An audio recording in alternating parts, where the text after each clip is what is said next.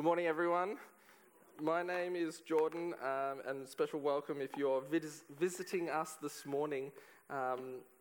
We're doing a series in the Psalms over summer, the Summer of Psalms, Pete has called it.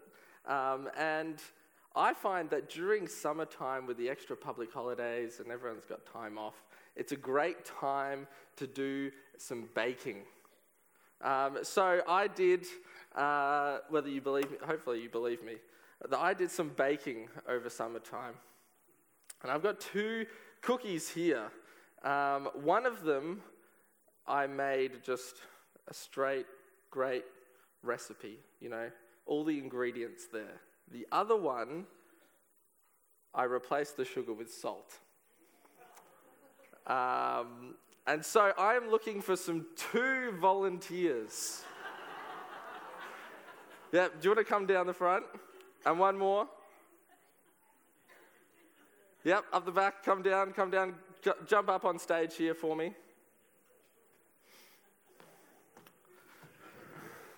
All right, now I want you to take a cookie. Choose wisely. Ooh. All right, now at one at a time, I want you to take a bite and taste it. All right, who wants to go first? You want to go first? All right, give it a go. How does it taste? Good. Tastes good? Uh-oh. Uh-oh. All right, give it a go.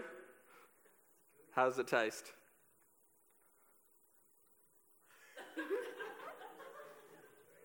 It tastes fine. Tastes fine. It's also good. Well done. You guys can grab a seat.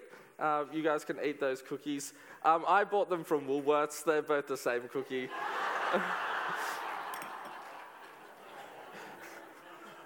Who am I trying to kid? I don't have time to bake. Probably wouldn't end very well if I did bake. But you need to taste and see to see if it's going to be good. You can't just look at the cookie and go, oh, well, maybe it's going to be salty or maybe it's going to be sweet. I don't know. They had to taste it and see. And in Psalm 34, which is the psalm we'll be looking at this morning, in verse 8, it says, "Oh, taste and see that the Lord is good." God's goodness is something that we need to experience first to believe. We can't stand on the sidelines and say, no, God is not good. We need to experience it firsthand to know God's goodness. And the goodness of God is something that is so foundational to our relationship with Him. If we don't trust that God is good, we will never draw close to Him, especially in times of trouble, especially in times of suffering. We won't draw close to Him. So in all honesty, can you reflect on yourself and your relationship with God? Can you say, yes, I know that God is good? David wrote Psalm 34, which if you've got your Bibles open, please stay to Psalm 34, and we'll be staying in it a fair bit, flicking around in it. David wrote Psalm 34 fleeing from his life from Saul. He was experiencing a lot of trouble, a lot of suffering, but he was still able to write, taste and see that the Lord is good.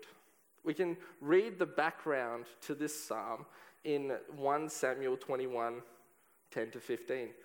We won't read it out, but what's going on is that David is running from Saul, who was out to kill him, and David sought refuge in a Philistine city. But some of the Philistine king's servants recognized him. And so David, fearing what the king would do to him when taken before the king, pretended to be insane. He started writing on the doorposts and drooling.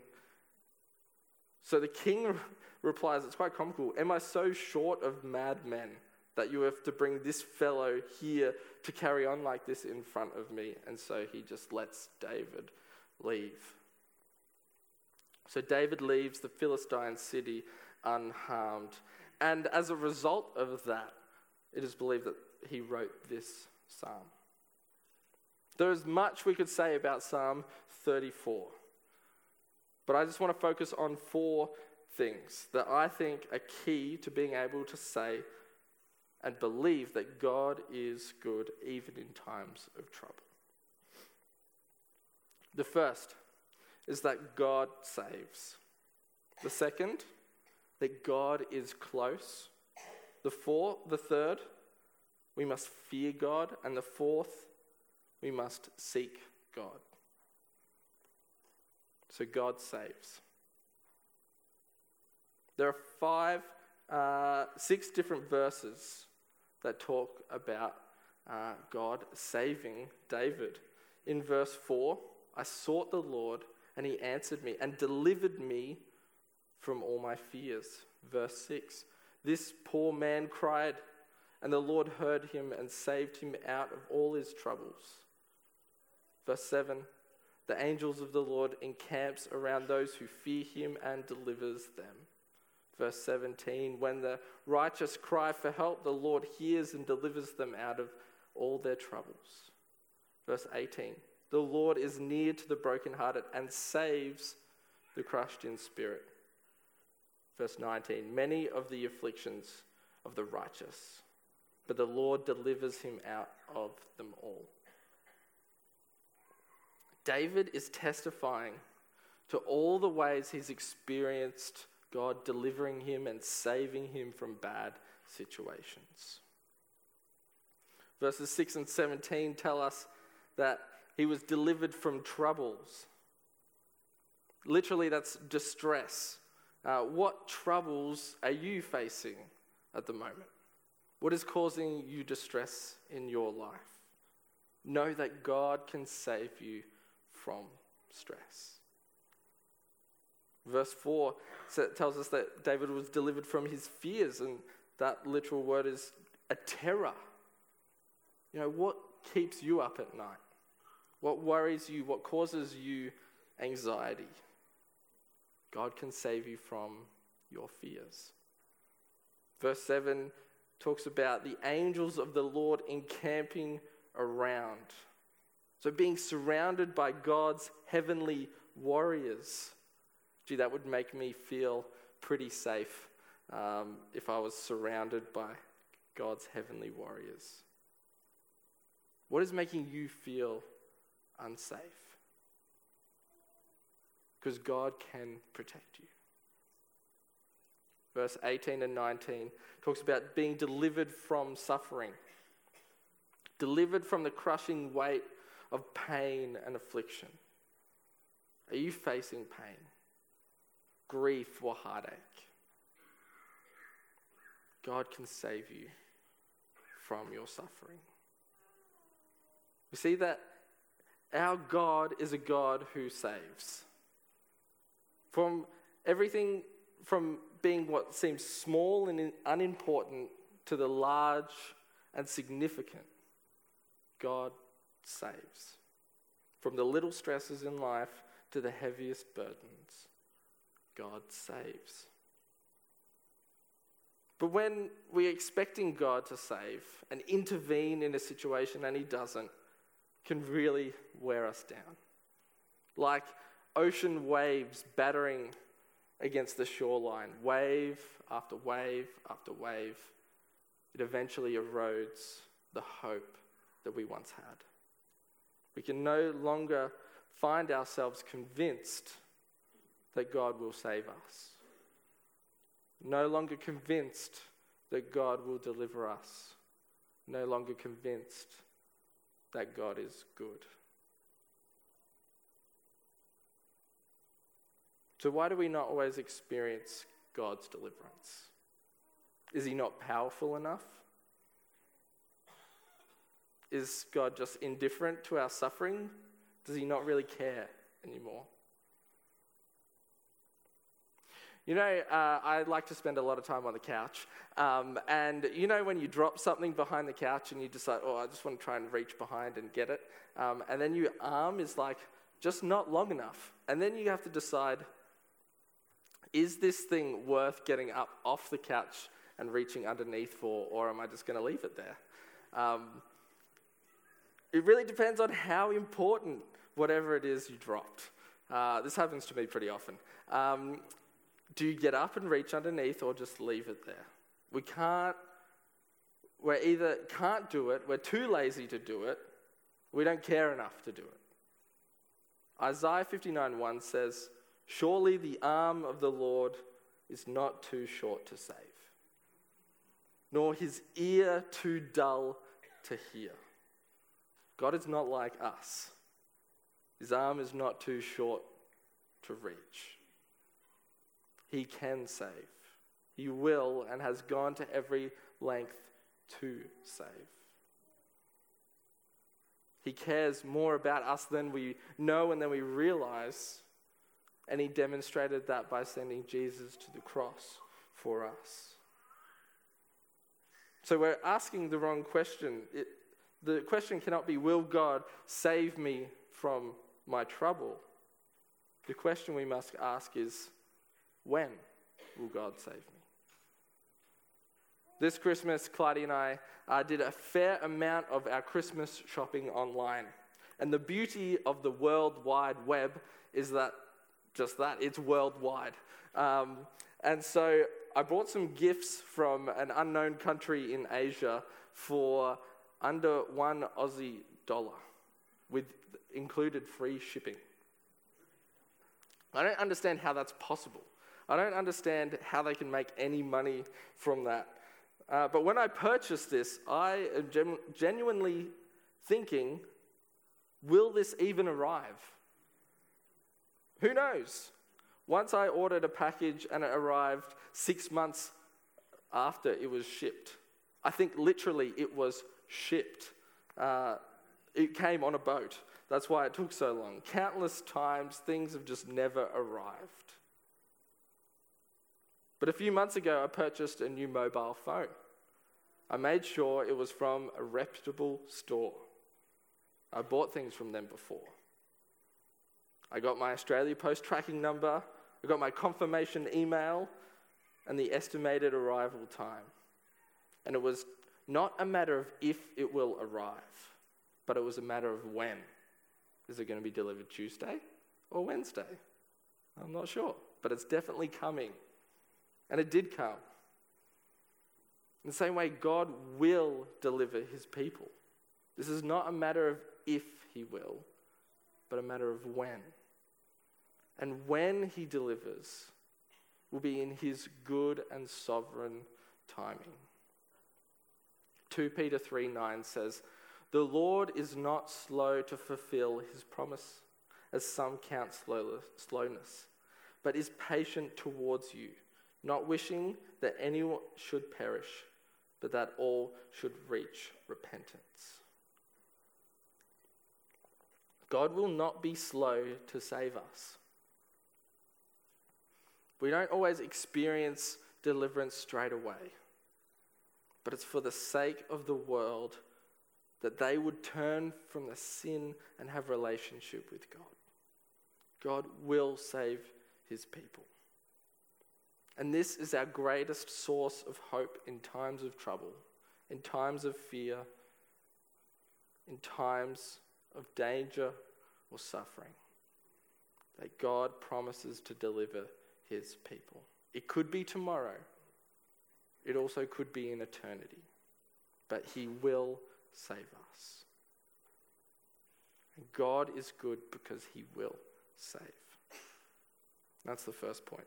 The second thing I noticed in this psalm was the closeness of God to David. God is near to his people. God is close to us in our times of trouble, in our times of fear, in our times of danger and suffering. God is close. Verse 15, Psalm 34, says, "The eyes of the Lord are toward the righteous, and his ears toward their cry." Almost like a parent ready to comfort their baby when they cry. God is near to us, eager to comfort us. Verse 18 says, "The Lord is near to the brokenhearted and saves the crushed in spirit. God sees our sufferings and hears our prayers. God is not blind to it. He's not indifferent to it either. He's near to us, ready to comfort. Psalm 23:4 says, "Even though I walk through the darkest valley, I will fear no evil. For you are with me. Your rod and your staff, they comfort me." God is not a distant God. He's not off in the heavens looking down on us. He's right next to us. He is with us in our times of trouble. What is your sense of God in hard times? Does he feel near to you? Do you know his comfort well, like a soothing balm? Or is he distant? And his comfort just seems like a dream. What's your sense of God in times of trouble? I really love going to the beach. There is nothing that cleans your sinuses better than getting dunked by a wave of salty water. I really enjoy that.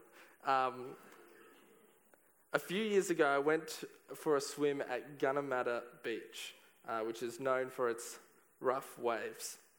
It was a rough day. The wind was blowing a gale, but my friends and I thought we would try and go and body surf some waves. We swam out and immediately we got caught in a rip. And our friends that were sitting on the shore were no longer in front of us, but they were just way down the coastline. It took us a while. I was with some surf lifesavers, so I wasn't worried. It took us a while, but eventually we got back to shore and had to walk all the way back up to where we originally got in.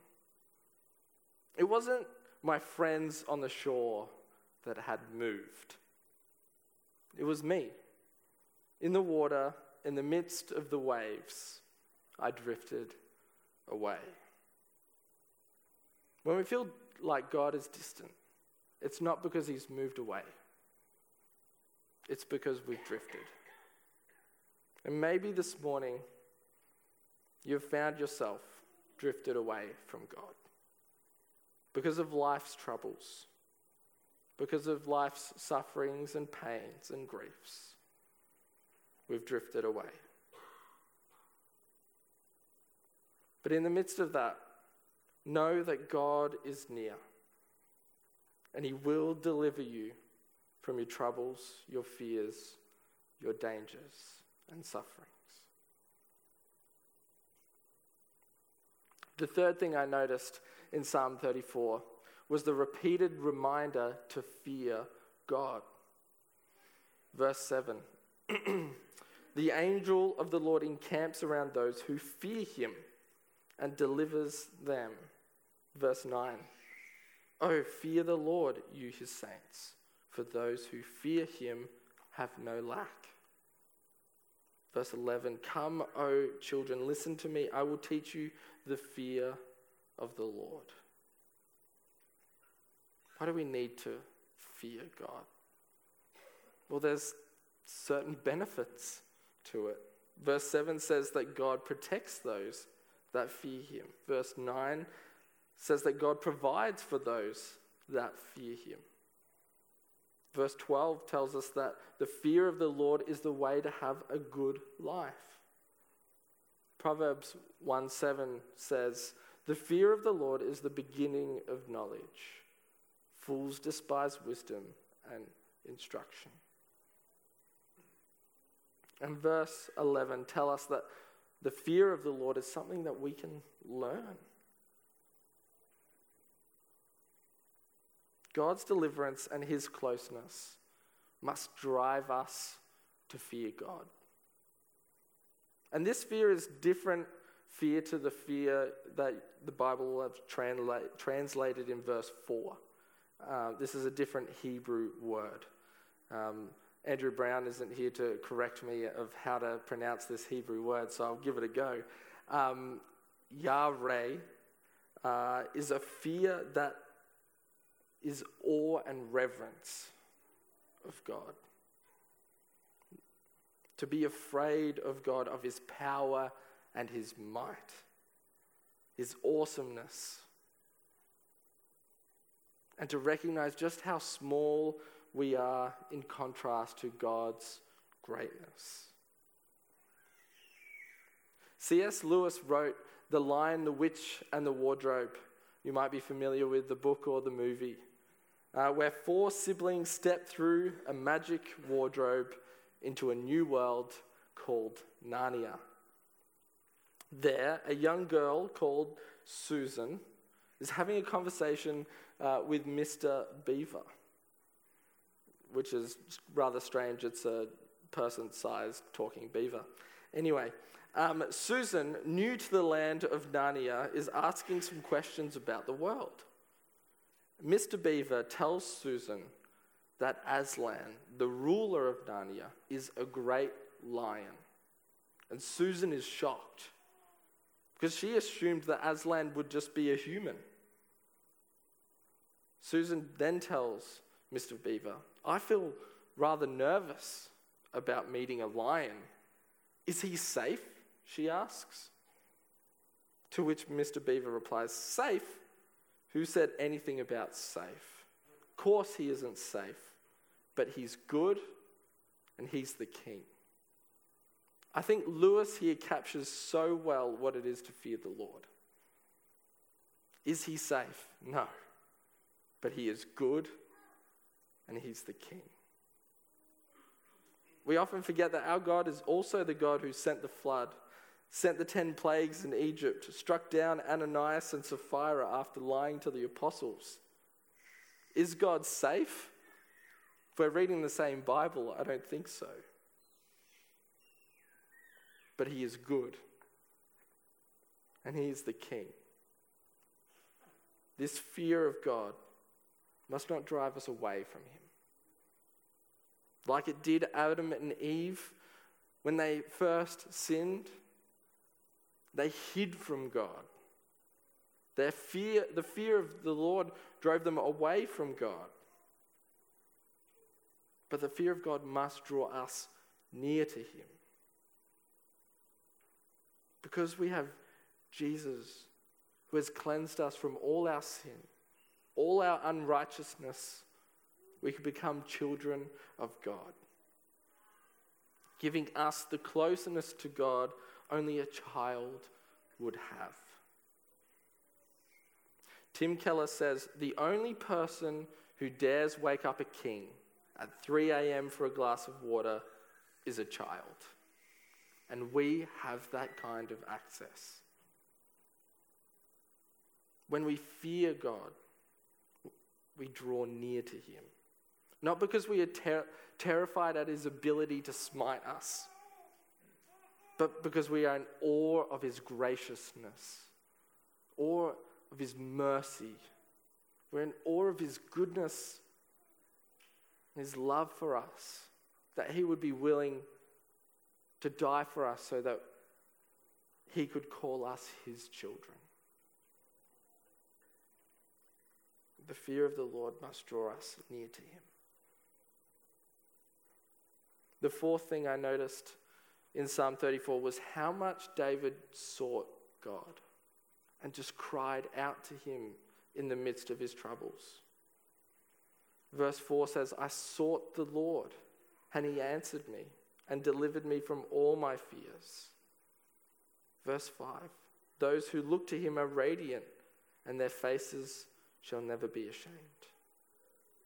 Verse 6, this poor man cried, and the Lord heard him and saved him out of all his troubles. Verse 8, taste and see that the Lord is good. Blessed is the man who takes refuge in him. Verse 10, the young lions suffer want and hunger, but those who seek the Lord lack no good thing. Verse 17, when the righteous cry for help, the Lord hears and delivers them out of all their troubles. And verse 22, the Lord redeems the life of his servants. none of those who take refuge in him will be condemned. What does it look like to draw near to God? What does it look like to go to God and get a glass of water at 3 a.m.?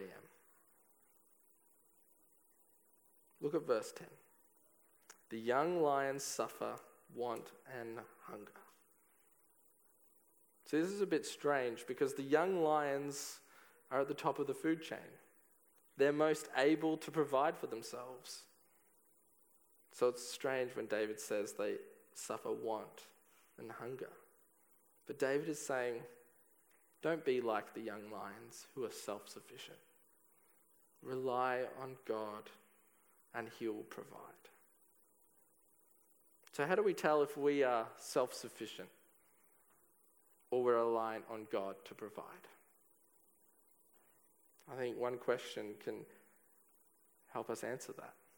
Are you praying about it? If we're praying about it, there's a good chance we're relying on God about it.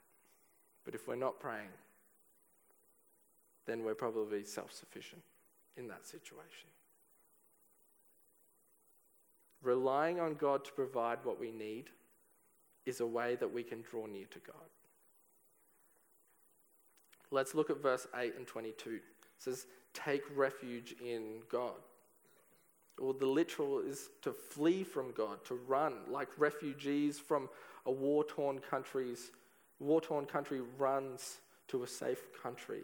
We must flee to God. Don't run to temporary shelters in our times of trouble, in our times of suffering. Don't run to alcohol. Don't run to a shopping spree. Don't run to a need for approval. Don't run to pornography. Don't run to temporary shelters. See, in the refuge of God, there is no condemnation. We see that in verse 22.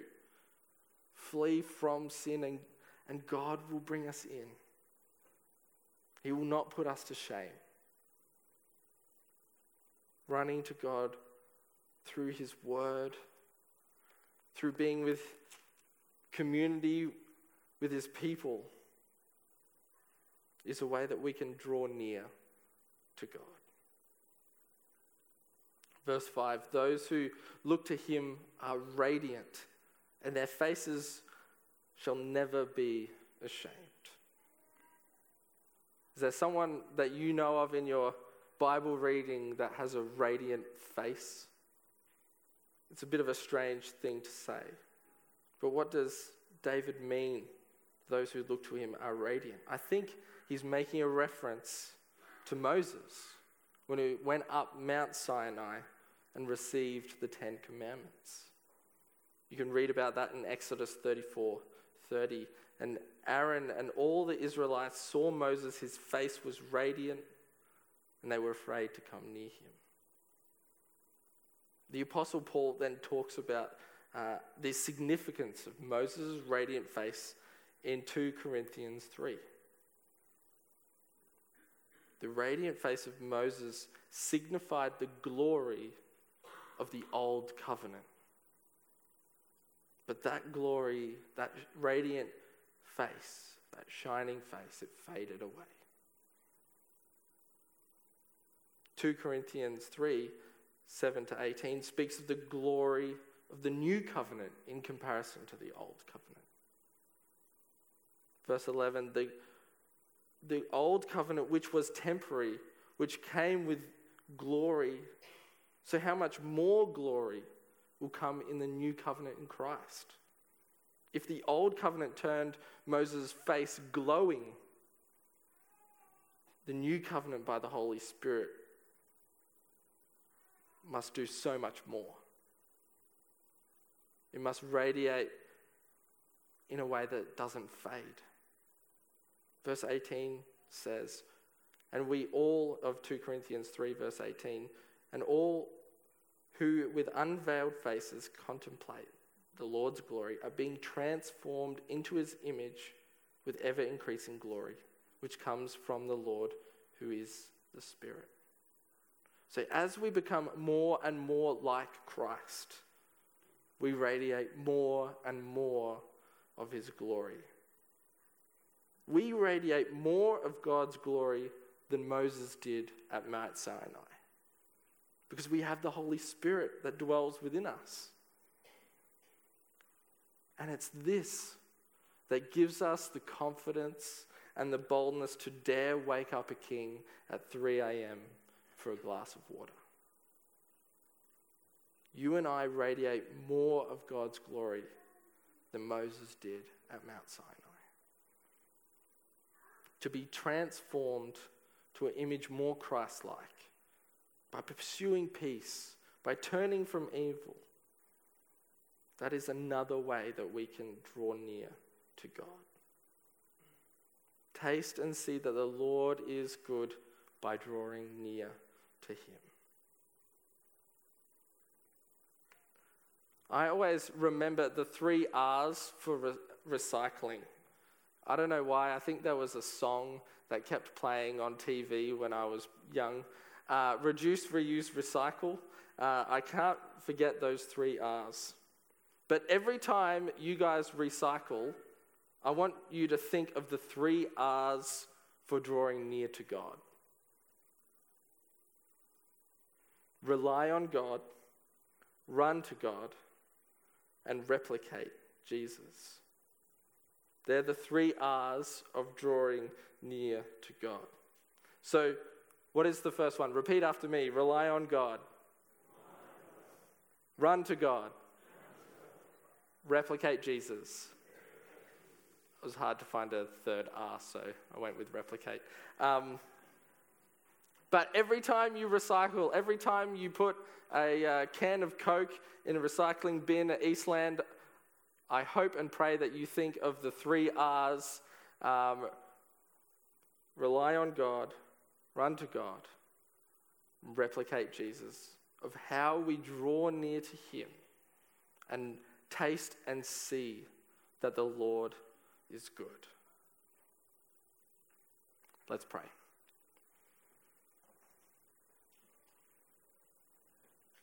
Jesus, we thank you that you are near to us.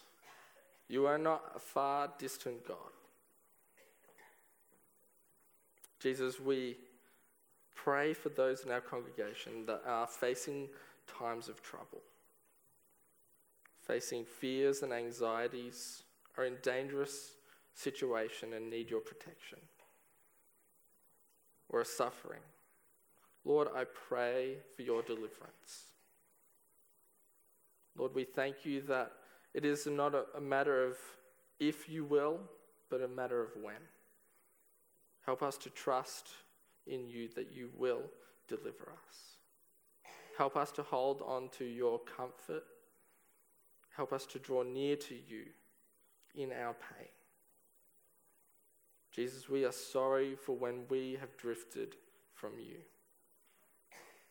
And we've found ourselves way down the beach. Jesus, bring us back to you.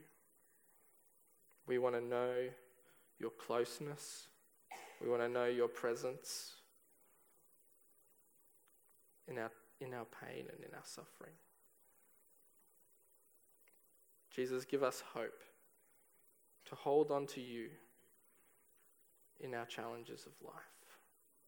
Jesus, we thank you that through your Holy Spirit and by what you did on the cross for us, we have more glory. We radiate more glory than Moses did at Mount Sinai. Jesus, give us the confidence and the boldness as your children to come to you with anything and everything. Help us to rely on you. Help us to run to you. Help us to be like you, Jesus, and live like you have. In Jesus' name we pray. Amen.